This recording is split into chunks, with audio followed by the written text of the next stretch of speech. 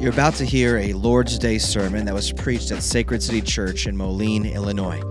This sermon comes from a series called That You May Believe. In this series, we take a long journey through the Gospel according to John to discover who Jesus is and why it matters. We hope you enjoy this audio.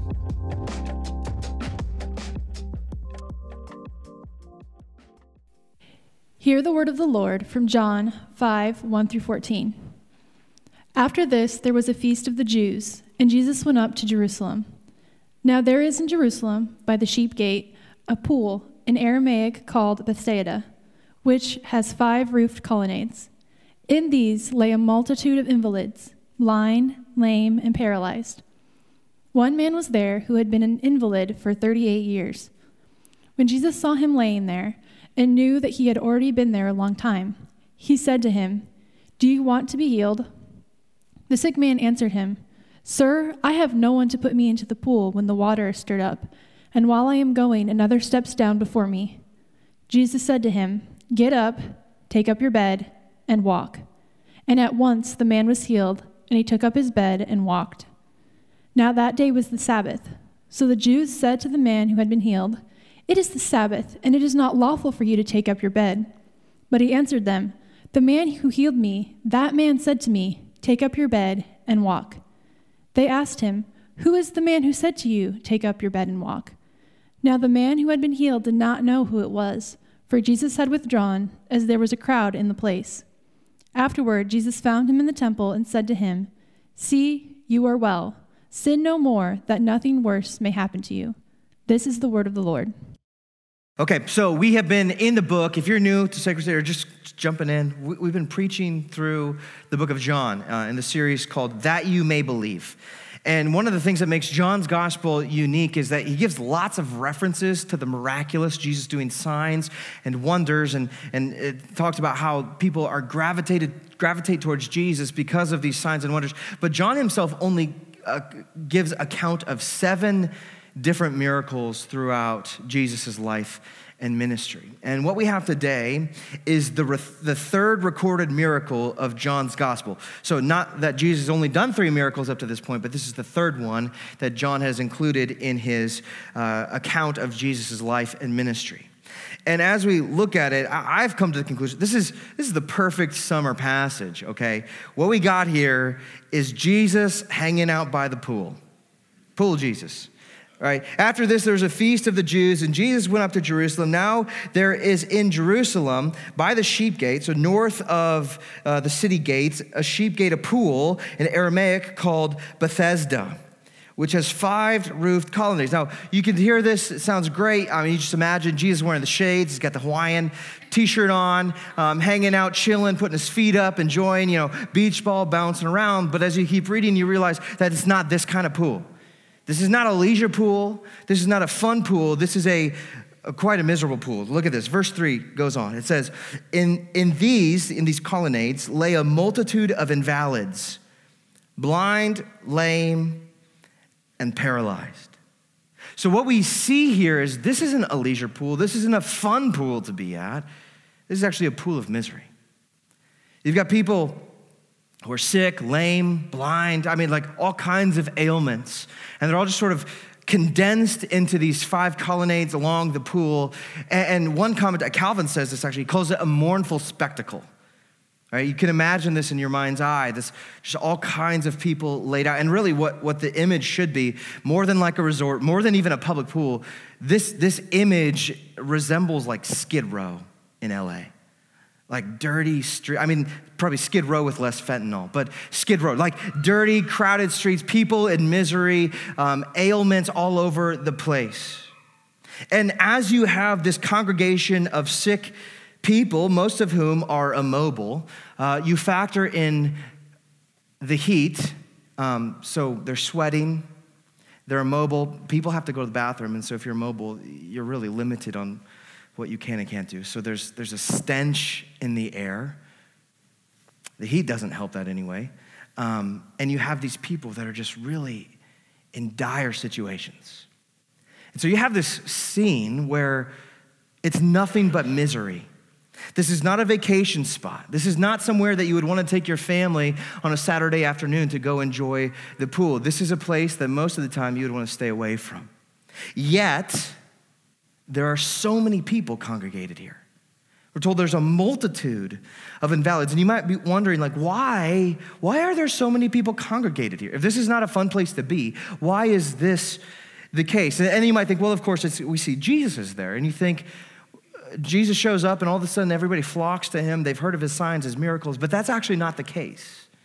People were here at this pool long before Jesus showed up. The reason why they're there is told to us in verse 4. Turn to your Bible. Look in your Bible right now. Look. Can you find verse 4? No.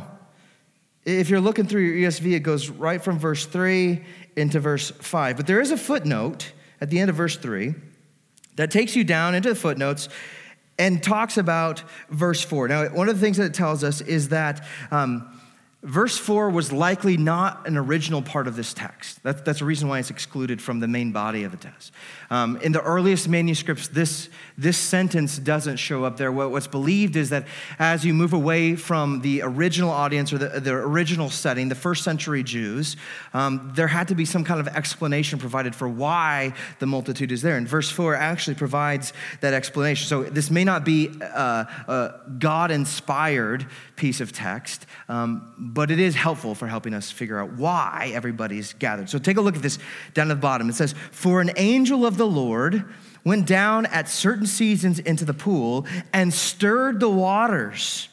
Whoever stepped in first after the stirring of the water was healed of whatever disease he had." So whether this is some sort of folklore, or even I've been reading commentators who kind of attribute this to a natural phenomenon of these currents that come in, natural currents with minerals that stir up, and then that.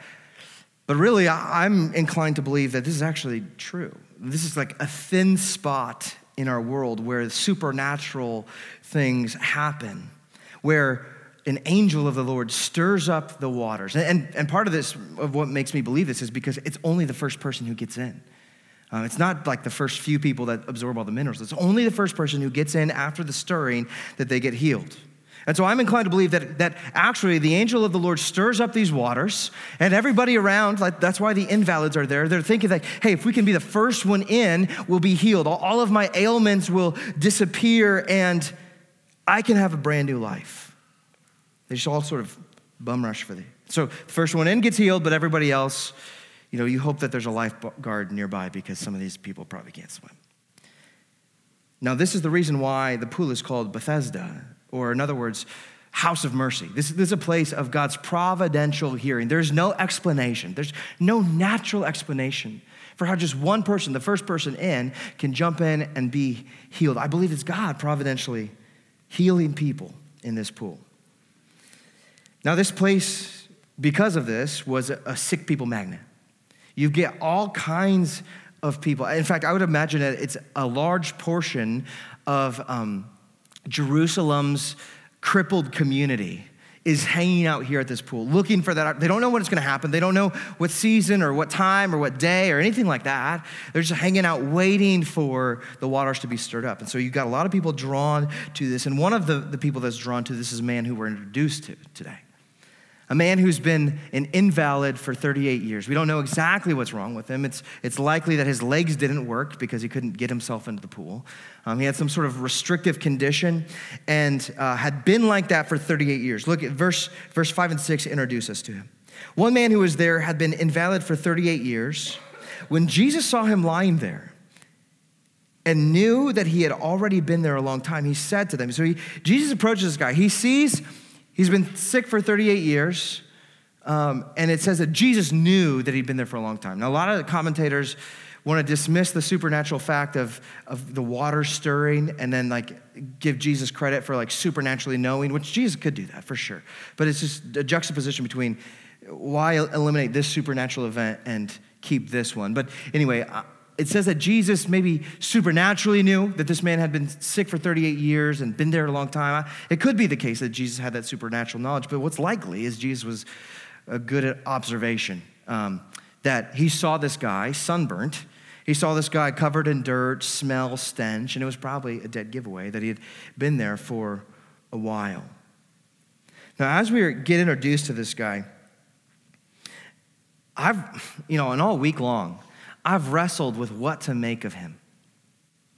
How are we to think about this guy? And as I unpack this for you, you might find yourself in this spot too. Because first of all, on one hand, and this is probably your first impulse, is to view this guy with sympathy. He's infirm, he's got sickness, he's lonely, he's probably in a miserable state, he's likely homeless, right? He's just had a hard life. Life is already hard, and you tack on these long-term degenerative illnesses, and it just makes for a really, really tough life. So we look at that and say, yeah, I've got sympathy, compassion for this guy. But on the other hand, the more we get to know about this guy, the more I personally just don't like him. The more I see him kind of as a sleazeball, as a ungrateful, bum, really. And not just like the fact that he's actually lame, but and here's why.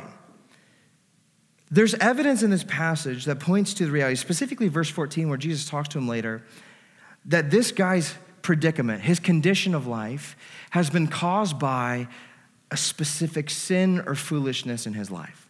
Whether that was, he was driving drunk on a donkey and fell off a cliff and now he's paralyzed, or, he's cutting corners at work and fell off a roof, right? Wasn't observing safety protocols. Well, we don't know what exactly it was, but there's reason to believe that he's responsible for how he got to that place in life. And there's a couple other things. You see his response to Jesus later on after he gets healed, which, spoiler alert, he gets healed. And then later when we move to John 9, there's a comparison between this guy and another guy who's born blind, and the disciples asked Jesus, whose fault is it that this man is blind? Is it his fault or is his parents' fault? Who sinned? And Jesus said, neither one of them sinned. And so that tells us there are situations where suffering is happening that isn't necessarily directly connected to a personal sin, but there are times where there are consequences that are. And I think that this man is a demonstration of that his situation is a product of his sinfulness or his foolishness. And what we have here is a guy that for 38 years has been sick. 38 years, for a long time, has been laying by this poolside. Now, I know a lot of people with restrictions, physical restrictions, and they don't hold them back. Those things don't keep them from actually living. They find ways, they say, oh, sure, this is my lot in life, and it's definitely not the way that I would want it to be, but they still find a way to make the most of it. If you're given this, let's do what I can with this capacity. And you don't see that from this guy. You see a guy who's in his if you go back to the language of last week, in his desperation, he's just resigned. He's not trying the radical. He's not prone to rashness, though it might seem like that to jump in a pool, but he's sort of resigned to the poolside. And with this, if we're just sort of reading the room, it's likely that he's gaming the system. See, there would be advantages to being a guy that's laid up by this pool at Bethesda. Now, it's not a glorious existence by any stretch of the imagination. It would be miserable, but there are certain perks to an invalid posting up here at this pool. One is they wouldn't have to work. They wouldn't have to use their agency to find what they're capable of. They just sort of post up and they rely on the generosity of other people that would give them clothes and money and goods and whatever they needed. They're relying upon the generosity of other people. So they don't have to get a job. They don't have to go to work. They don't have to punch a clock. They just get to lay there and people give them stuff. Now, the other part of this that would be sort of a consolation prize is that you're not alone. Not only are you there getting goods, but there's people all around you that are sort of in the same predicament that you can just sit there and gripe about life with. You can complain about how hard things are, and instead of actually doing something about it, you just air your grievances all day long. So there are perks to this kind of life. It's not glorious, but there are some consolation prizes that would make it seem that this guy is choosing to be there to some degree. Now, it's hard for us to know exactly this guy's intentions. It's hard for us to know exactly what this guy's outlook on life is. If he really is sort of gaming the system, or if he really is an innocent sufferer. It's hard for us to know, and part of it is we don't have the backstory. But there's enough for us to look at this and be a little bit suspicious of him. And while we don't know this guy's intentions, it's not explicit in this text, Jesus did. We're told earlier that Jesus has the ability to look at man and perceive what is in his heart, to know man for who he is. And I think this is why Jesus asked this man this strange question. He looks at him and he sees this sort of dishonest style of life, this life of resignation. And he asks him this, what seems like an obvious question in verse 6. Take a look at it. When Jesus saw him lying there, he knew that he had already been laying there a long time. And he said to him, "Do you want to be healed?"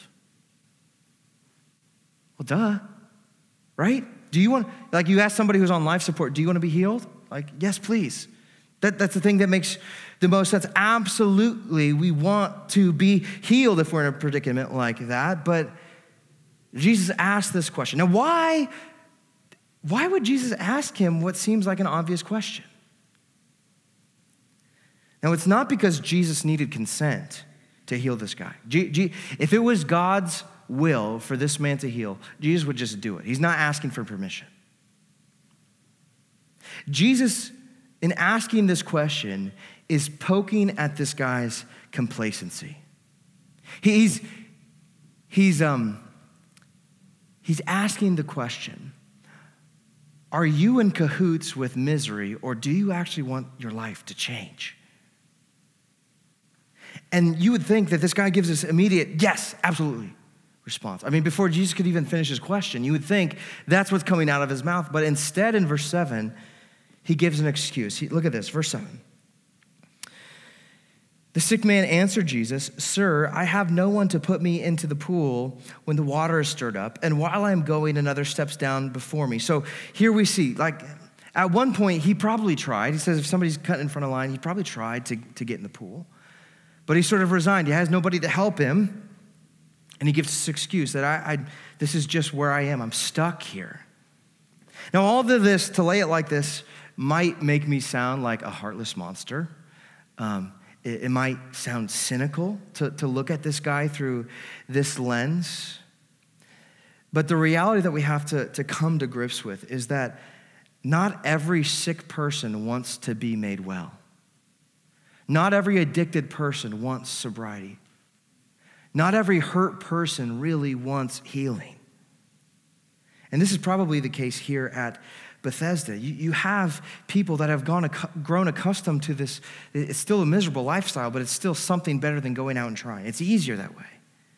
There are all kinds of people who are there poolside, just there to commiserate with their fellow invalids that have no intentions of getting in the water, have no intentions of trying to get well.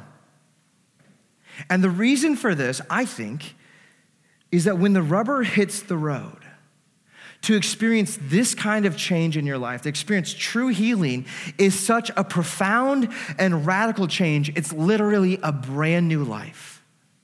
You have to relearn. It's like somebody who has a stroke, forgets how to walk, and now you have to relearn how to walk all over again. It's the same thing. It's hard work. These people, if they were to be healed, it's a new life, it's a new challenge, it's a new set of difficulties. And with that means they have to give up the perks. I mean, you call it perks. I mean, it's a kind of the comfort of the life that they knew to now jump into, they got to get a job, they got to find a place to live, find a way to contribute to society, a way to give back. Now, in some ways, the church is similar to the pool at Bethesda. The reality is that there are some people in churches this morning that have no desire to change. There are people, maybe even in this room, that are here, but when it comes to whole life transformation, it's like, oh, I don't know.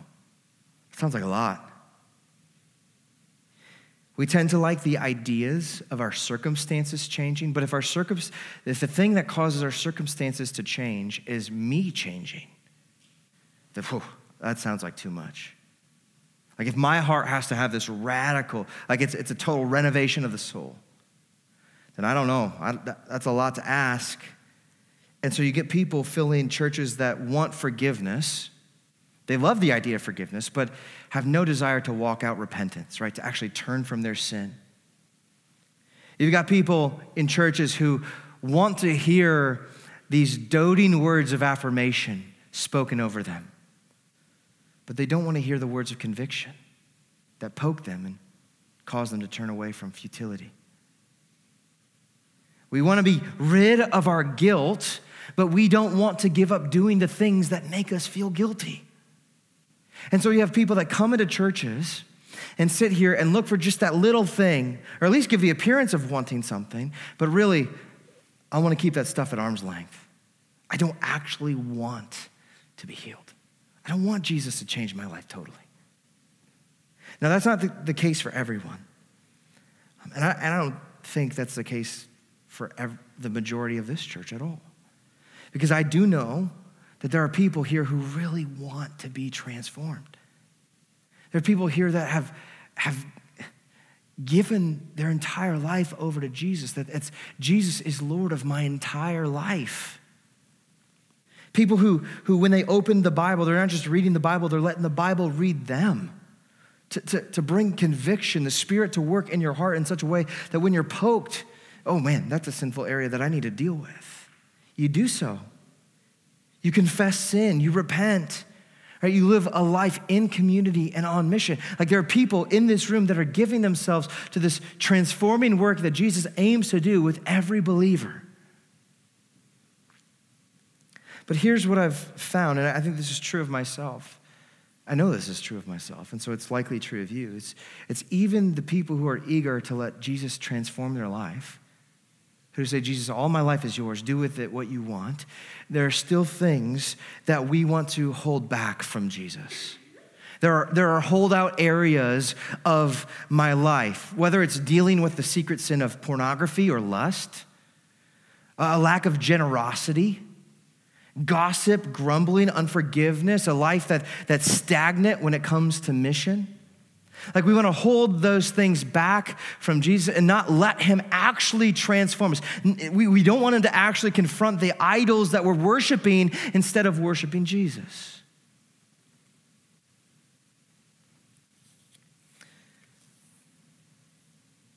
See, if we really were to address some of these sins that we hold on to, that we just sort of like put up a wall around and hope Jesus doesn't notice the wall, things like grumbling, like if we're actually to go in there and let Jesus deal with that. Grumbling is such a pervasive sin that we've all just kind of accept from one another. I'm a grumbler, folks. It's a sin. To stop grumbling, to really let Jesus into that area of my life or your life means that I have to take responsibility for my contributions to the things that I want to grumble about.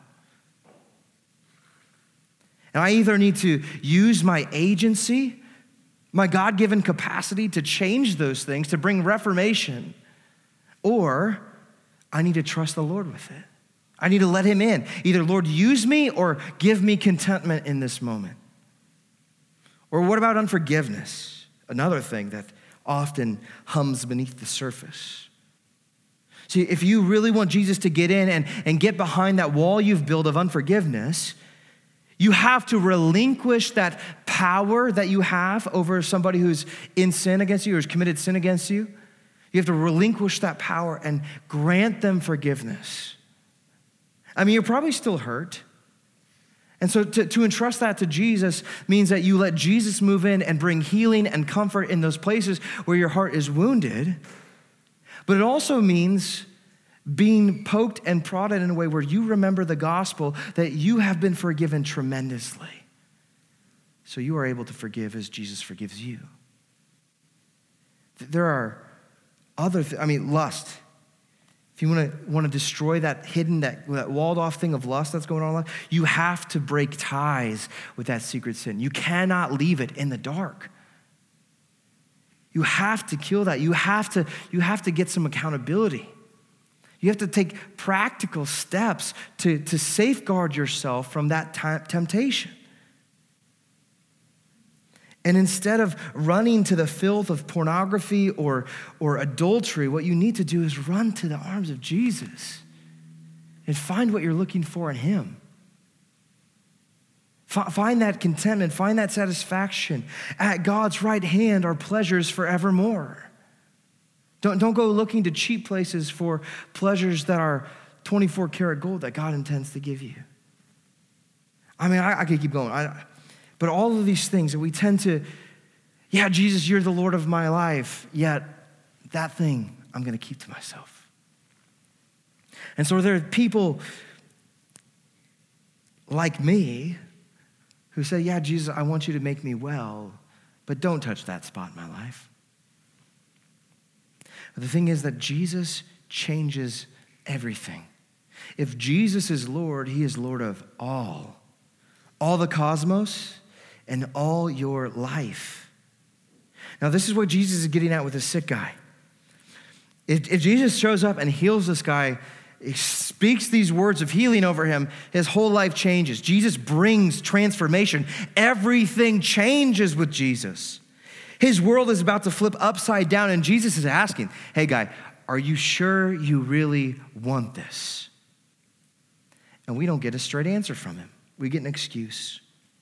But we see is that Jesus heals him anyway. In verse 8 and 9, it goes on. It says, Jesus said to him, get up, take your bed and walk. That's all it took. Get up, take your bed and walk. That's the kind of a power and authority that Jesus has.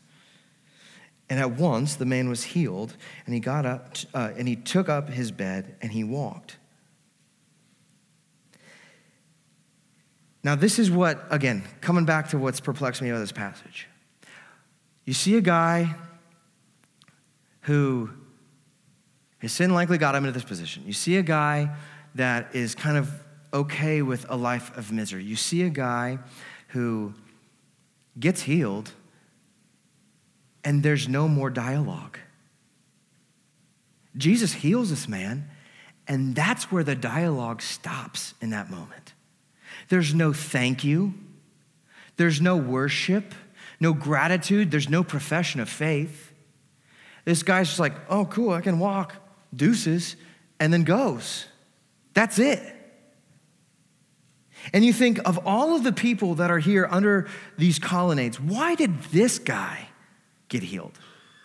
Why did Jesus choose this knucklehead? I mean, you see the way that he responds to Jesus. I mean, his response, he does. Jesus tells him to get up and walk, and he does. So there's that part of the response. That's great. Good for him. But I doubt that if Jesus hadn't said that, he wouldn't do it anyway.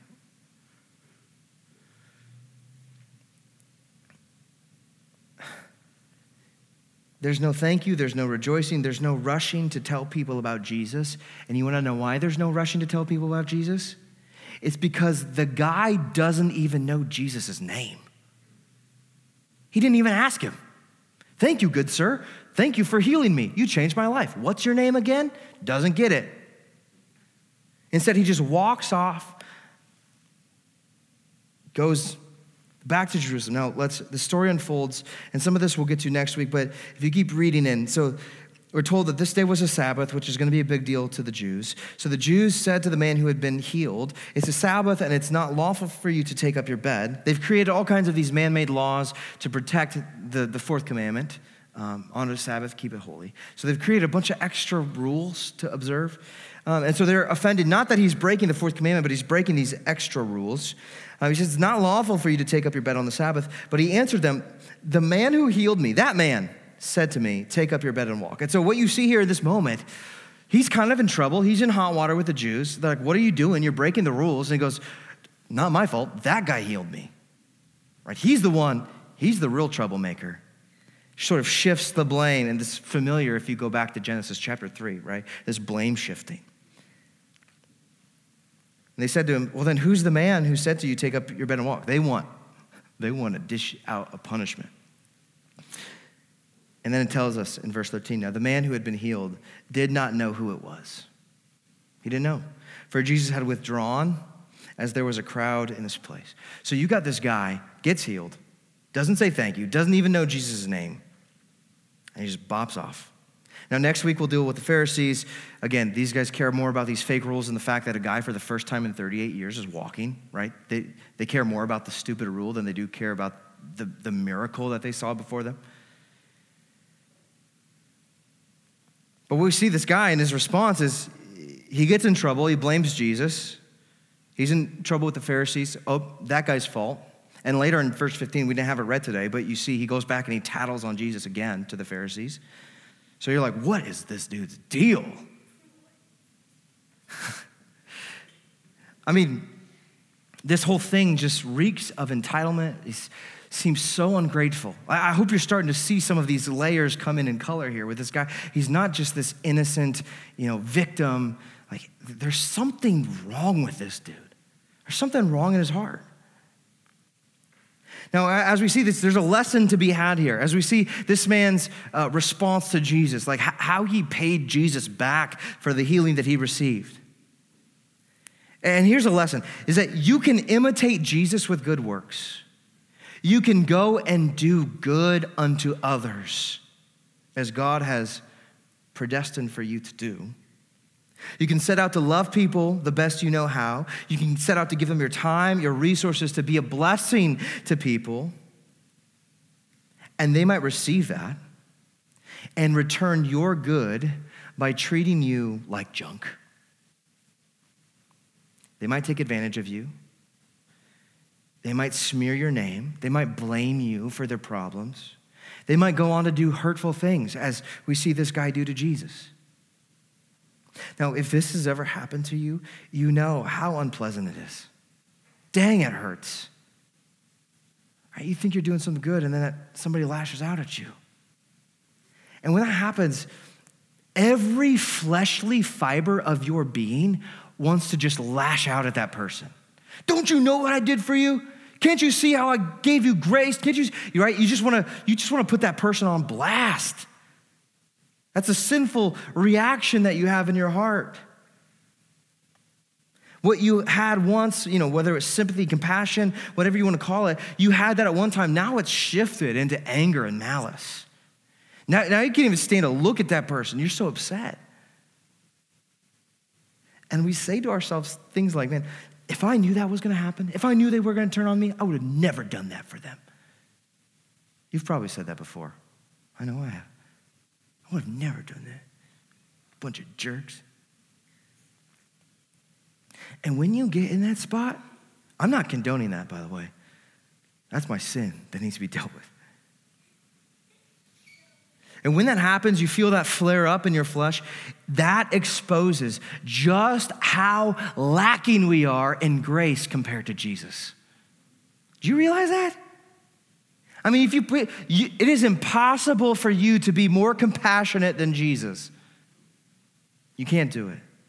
In fact, if like there was a compassion meter and you see Jesus, he's like rocking 100%, you might be, maybe at 25, just if I had to speculate. Jesus has crazy amounts of compassion. And the crazy thing about this whole thing is that Jesus knew that this was going to happen. He knew that this guy was going to respond the way he did, and he decided to heal him anyway. Can you believe that? This guy was not the most deserving of the multitude. I feel confident saying that. We see no profession of faith from him. We see no real gratitude expressed. I mean, this is speculation here, but I don't know if we're going to meet this guy in heaven or not. I don't know if he's saved. I know his body's been healed, but there's no indicator that he's going to be there in heaven. He made no profession of faith. He didn't confess that Jesus is Lord. We don't have any of that. He might be. Maybe his life changed after this. I hope so. But we don't know. Now, at this point, it's like, maybe you're seeing the guy the way that I've been seeing him is just sort of, he's just a bad dude. He's not a good guy. And the hardest part of this story is when you see this guy and you see the layers of his imperfections and you stack them all up, the hardest part of the story is realizing that you are more like that guy than you want to admit. I am way more like that guy than what I want to admit. To admit that is embarrassing. It's shameful. To acknowledge the times when we don't want to turn away from our sin and repentance, but instead we just kind of hunker down in our sin. Times where I don't want to be changed. I'm just cool with the status quo. I'm cool with sin eating me up in this area of life. I have no desire. Like we have that tendency with this guy too. We're content in our sin sickness. Or the times when Jesus blesses us. I mean, like in ways that we can hardly even imagine. And even the ways that we overlook on a daily basis, where Jesus blesses you, and instead of responding with thanksgiving and gratitude and worship, you just walk away. You have this mentality, man, I deserve that. I worked hard to get that. Jesus had nothing to do with that good thing that happened to me. Or the times where you turn on Jesus, where you forsake him, whether it be for the sake of protecting your own comfort. I'm specifically speaking on mission of bearing witness to who Jesus is and what he's done in your life, right? We come in here and worship on Sunday mornings and we profess that Jesus he's changed our world, yet we get out there Sunday afternoon, Monday morning, nothing's changed. We aren't telling anybody. The times where our tongues are kept from proclaiming what Jesus has done. We do it to protect our comfort, the idol of comfort, or our idol of our reputation, whatever it is. Man, we are so much more like this guy than we want to admit. But here's the biggest thing. Here's the real kick in the teeth. The way that we are most like this guy is that we are undeserving sinners.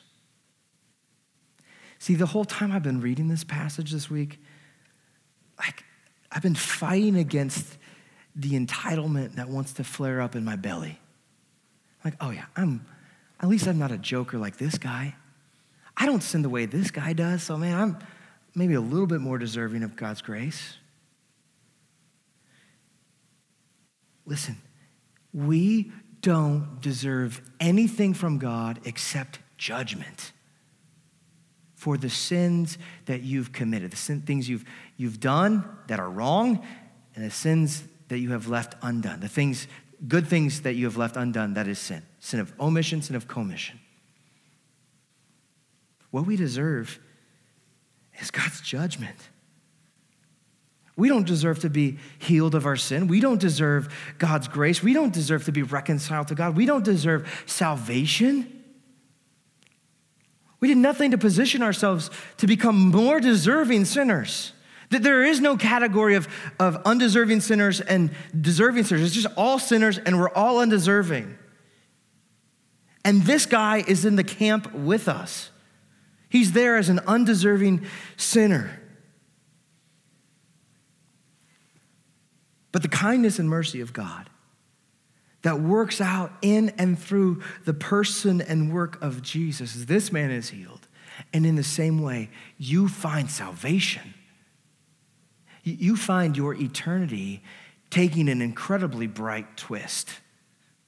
From misery and darkness and destruction and underneath the weight of God's judgment for the sins that you've committed, to now being credited with Christ's righteousness, forgiven of all those sins, and credited with his righteous life that he lived because he went to the cross and bore your sins upon himself.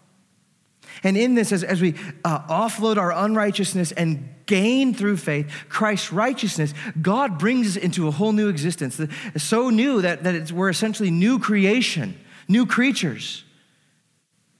And we're given the Holy Spirit, the third member of the Trinity, who actually lives inside of us now, that helps us in this new life of faith, that leads us in repentance and faith, that guides us into righteousness in this new life.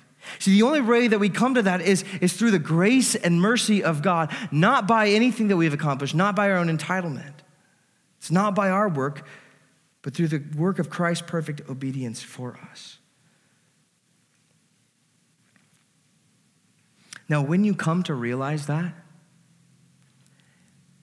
I think, well, I've experienced it, your disposition towards that guy changes. You're no longer your nose up in the air toward him. Look at that scum of the earth. Who's that guy thinking? It's like, man, I was just like him. Totally undeserving. And when you come to realize that, it's so obvious. Man, so much of our attention, even in the sermon, has been focused on this guy and just how bad of a guy he is. But when you see what Jesus does and that he heals him, the spotlight goes to Jesus. The point of the story isn't how miserable this guy is. The point of the story is how glorious and gracious Jesus is. The point of the story is that Jesus is the hero. That his glory, his mercy, his grace outshines our misery. He deals with our sins. He took the initiative to rescue undeserving sinners like me and like you.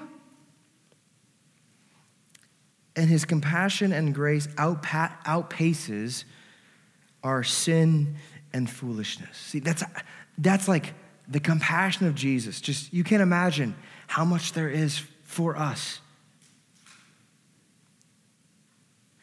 And just as this man is healed by the compassion of Jesus, through the compassion of Jesus in his perfect life, his substitutionary death, we find total healing in him, salvation. Now, as I land the plane here, there's one last question I want to ask. This is the big question here. Is that when Jesus shows you compassion, what do you do with it? Does Jesus just drop, like heal this guy and say, hey, go be on your way, do what you want.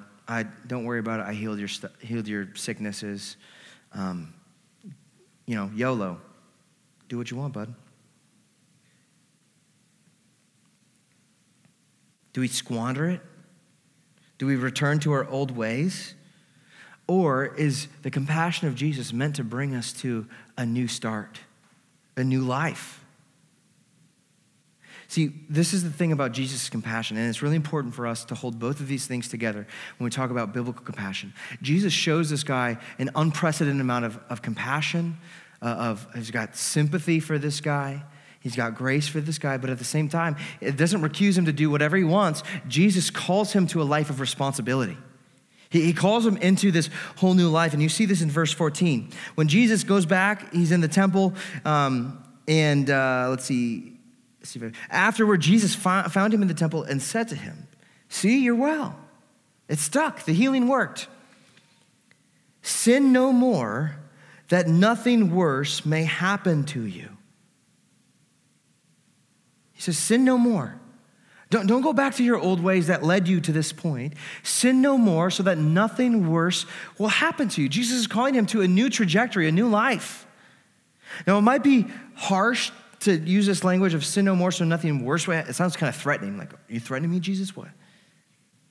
But really, this compassion met with a call to responsibility is the full biblical picture of compassion. This is continuation of true compassion, where Jesus at times, there are gracious words, there are words that are the loving words that seem to be really great and uplifting, right? Get up, walk, be well. Great words. But there are some times where the hard words are the most compassionate words. There's some times where the hard words are the most loving words. The hard word in this is, hey man, your sin got you here. Like, don't do what you were doing before. So the loving word is, don't go back. Don't turn back. Don't be the dog that returns to his vomit. Go the new way. Jesus warns him. There's a warning in this. It's a harsh but loving word. He says, listen, if you go back to your old ways, the last 38 years of being a cripple will be like a vacation compared to eternity in hell.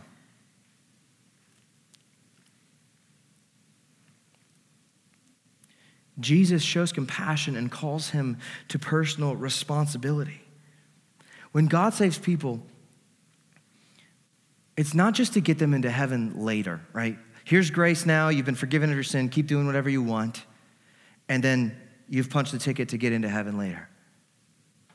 That's how a lot of modern Christians live. Like, I said the prayer once, and so I'm good, and I can keep doing whatever it is I want to do, even though Scripture prohibits that. That's how a lot of Christians live. But God saves people so that right here, right now, our lives would be changed. That we would be transformed into the image and likeness of Christ, God's Son, so that we would become more fit for heaven. Yes, God's moving us towards eternity with him, but in the meantime, God is changing us. He's transforming us. He's calling us out of sin so that we can walk righteously with our God here and now. Now, this is called the process of sanctification. And Philippians 2:12 tells us that we are to work out our salvation with fear and trembling. We're to walk out sanctification. Open ourselves up to the Lord so that he can get to work in those places that we walled off, that we can become fully devoted followers of him.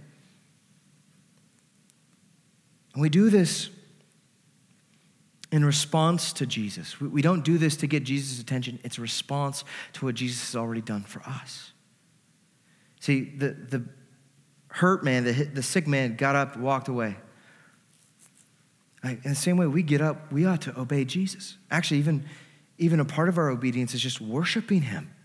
We get up, we worship, we give gratitude to the Lord for what he's done in our life. That's what Trent's rebuke was about this morning.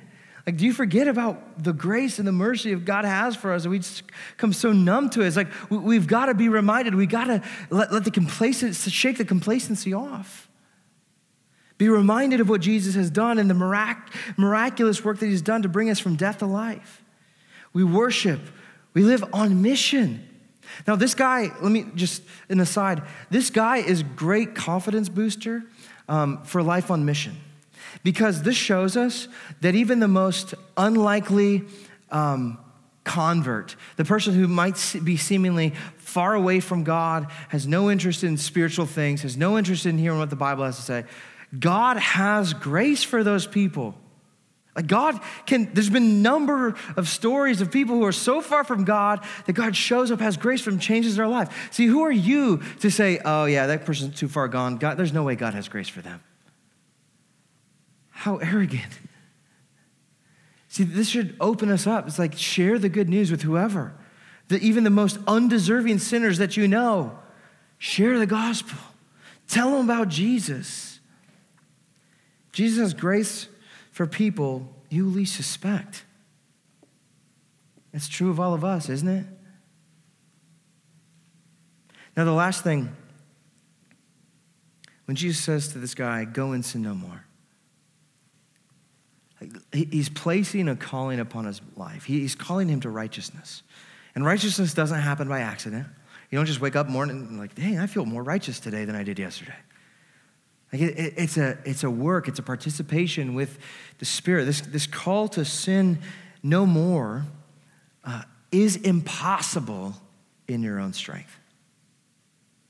Like if you're just going to white knuckle your obedience, you're going to find the end of yourself very quickly.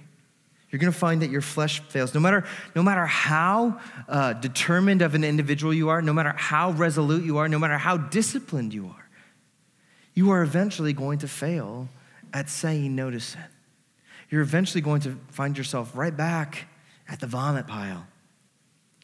But by the power of God, channeled through the indwelling Holy Spirit, we have the spiritual power, not in us, not in me, but Christ in me, to say no to sin, to walk righteously, to kill our sin. And it's the Spirit that works to renew us. And as God changes us, he sends us to change the places and the people around us. See, if we really want to make disciples, plant churches, renew the city, the change starts with your heart.